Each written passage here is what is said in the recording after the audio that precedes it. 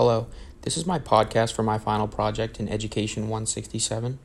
I think this course opens up a lot of ideas about what is wrong with society and how to look out for these things. While a lot of the ideas discussed in class all exploit what is wrong, to me, white saviorism is the most important. I think it has a deep impact on people of all ages, and I never noticed how glaringly obvious it is in film until this class. White people, without a doubt, benefit from this trend in movies. Oftentimes in these movies, the white savior sacrifices something he or she has, puts their efforts into helping a hopeless minority, oftentimes black, and saves the day. Whether this be as a coach, parent, teacher, or anything really, the white figure makes it possible. Unfortunately, this takes place in movies I grew up watching and enjoyed. The Blind Side is an example of this. A wealthy white family sacrifices their time and money and lets what is portrayed as an unintelligent, hopeless, large black student into their home. While the true story is an inspiring and fascinating one, Hollywood depicts the black character in an unfair light. Not only did they make it seem as if the student had no hope on his own, but they even include a scene where his mother is teaching him how to play football. Mind you, he is the one full of the talent and potential to be great at the sport, but Hollywood couldn't script the movie without the rich white woman explaining to him how to play. In addition, the film focused heavily on the tutor that Michael used and needed.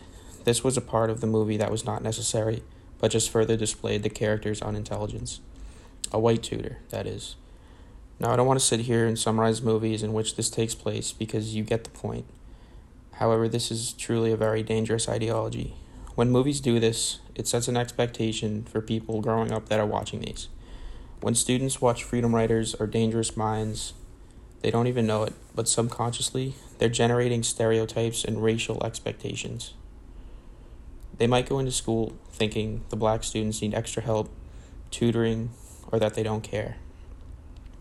Not only will they look down on minorities, but they'll appreciate their white teachers and coaches more because, well, Hollywood portrays them as smarter and better. It took centuries for a Marvel movie to be centered around a black superhero, and even that received tremendous backlash. It begs the question, what would infuriate these people more, a dominantly black movie or taking their guns away?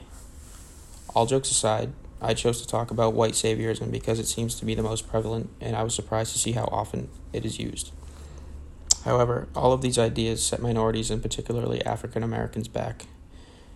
It is an institutional disadvantage and one that does not get talked about enough. Hopefully, by continuing to deliver this message slowly but surely, the narratives can change. This class has opened me up to a lot of new ideas, and hopefully I continue looking for this when I watch movies or any media going forward. So thank you for a great semester, and have a great summer.